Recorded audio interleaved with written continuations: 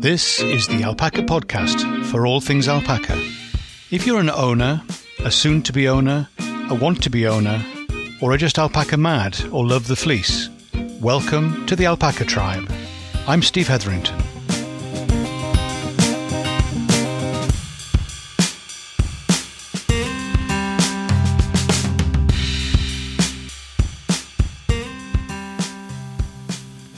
Hi, Steve here, and welcome to the podcast for alpaca people. You know who you are. You've been noted. And thank you for being here.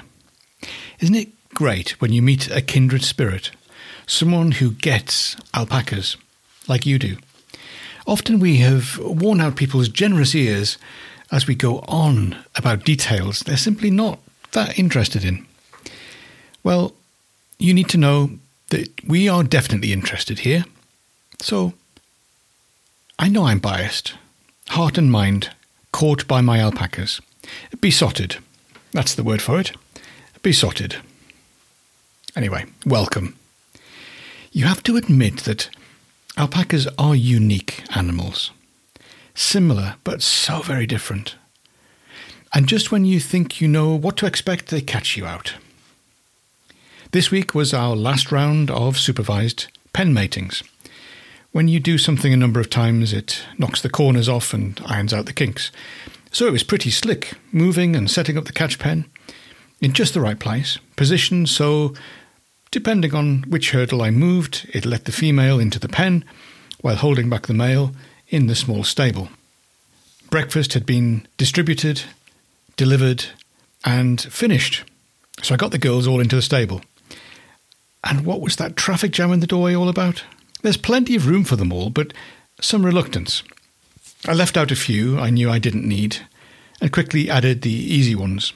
Millie, matriarch and clear-minded Millie, stood by the wrong gate. Well, she really wanted to go a different field. You kept us in that boring field yesterday. I want to go this way. She's very clear about what she wants. I checked my list and started sorting the girls into not this year and yes, you have to see the boys again. I used the ones which Marty McGee referred to when we talked camelid dynamics a couple of weeks back. They are so useful when doing the initial training and being able to use them with a catch rope to lower stress levels as you get them familiar with being connected and being controlled without being restrained. In this case, it allows me to reach into the knot of females, all trying to remain unseen and not involved up at one end of the stable. I can feed the wand in and between heads and necks to turn the selected female and gently encourage her down to the door and into the pen. It's just a question of being in her eye line and moving her. It's not used as a stick to move them in that sense. It's just a way of extending my reach, making my arms very much longer. So I can gently encourage them down to the door and into the pen. Make it easy for them to choose your route. Needs a bit of thought, but if you can make them think that they thought of it, it's so much the better. Some need more patience, but for Shonid, our lovely bay, I needed a new strategy. She has reverse gear and employs it as soon as I get anywhere near her, and she backs herself into me at a rate of knots and digs her metaphoric heels in. She has got quite good at this, and I have to be very careful just where my leg, and particularly my knee, is positioned, because it really doesn't bend that way, thank you. I talked nicely to her and tried multiple routes and a bit of hip-checking nudges, all resulting in reverse, without the use of warning lights, I might add.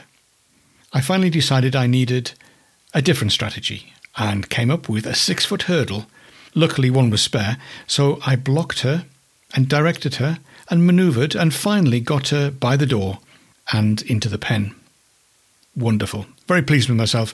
I closed her in the pen and then let the boy out.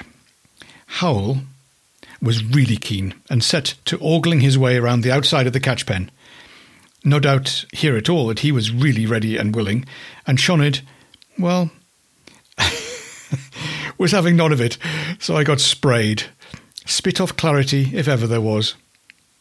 Poor old Howell was somewhat disappointed and not too keen to go back into his stable, The trouble is he's very good at what he does and did such a great job the first time round that most of his partners spit with great gusto, and he doesn't get to have a follow-up mating.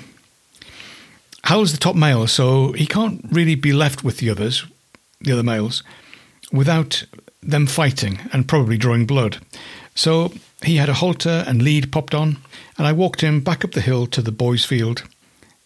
He's so gentle and needs the lightest of signals to keep him moving in the right direction. Back at home base, he had half a scoop of food as a treat and a thank you. And I closed the gate and left him there until I could bring the others up. Back to the rest, I worked through the males one after the other, with most being spat at, or at least run away from. As I finished with each one and juggled the small groups so that I could safely feed them back into the larger field, where they can get far enough away from each other to not get too fractious.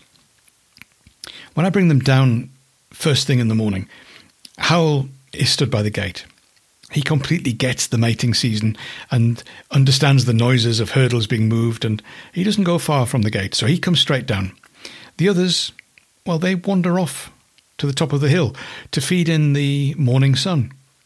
However, at least a month in, they know to come running down when I call, so with the right gates propped open, they take themselves down to where they need to be, where the girls are.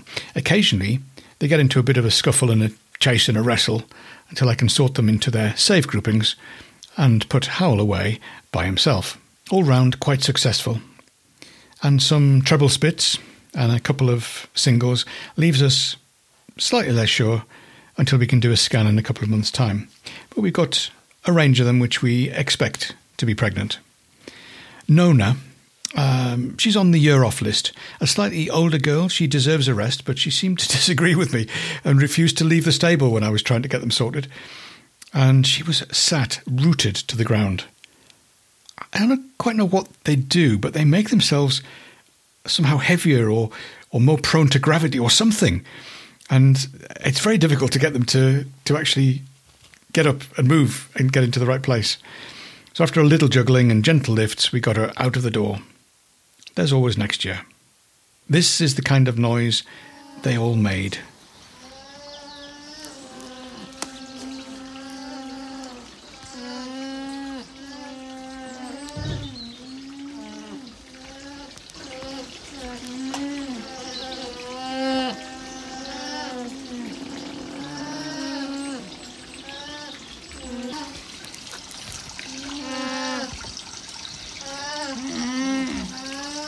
Not very happy with the thought of me bringing the boys down again, a kind of preemptive spit-off murmuring. One particular talker was Betsy. She went on and got louder and louder. I assumed she was maybe keen, as she kept coming to the doors and checking out the boys. When it was finally her turn, more to quieten things down than anything else, I brought her out and she made a clear spitting statement. And I realised she had been saying, "There's been some mistake. I'm not supposed to be here, you know. I don't understand. I can't be near those boys. No, not at all." They all forgave me quite quickly in the end. The boys accepted there was nothing doing and let me take them back up the hill for an early lunch, while the girls were happy to be released to get out and by the side of the lake again. It's one of their favourite spots. In the evenings, they will all trail off away from the stable and spend the night out on the bank in the cool where they can see their beloved stars. I'm convinced they're definitely stargazers by nature, alpacas. They just love to be out, unless it's tipping down with rain, which it is tonight. The weather forecaster commented that autumnal weather is very much in control now. Still, tomorrow we are promised a little bit of sun before the rain returns. Season change, with its peppery smells and amazing colours.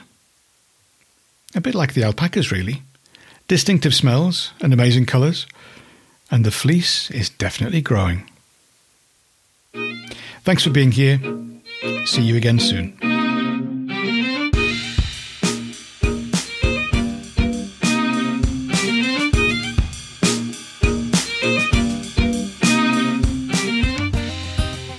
This is the Alpaca Tribe, And I'm Steve Hetherington.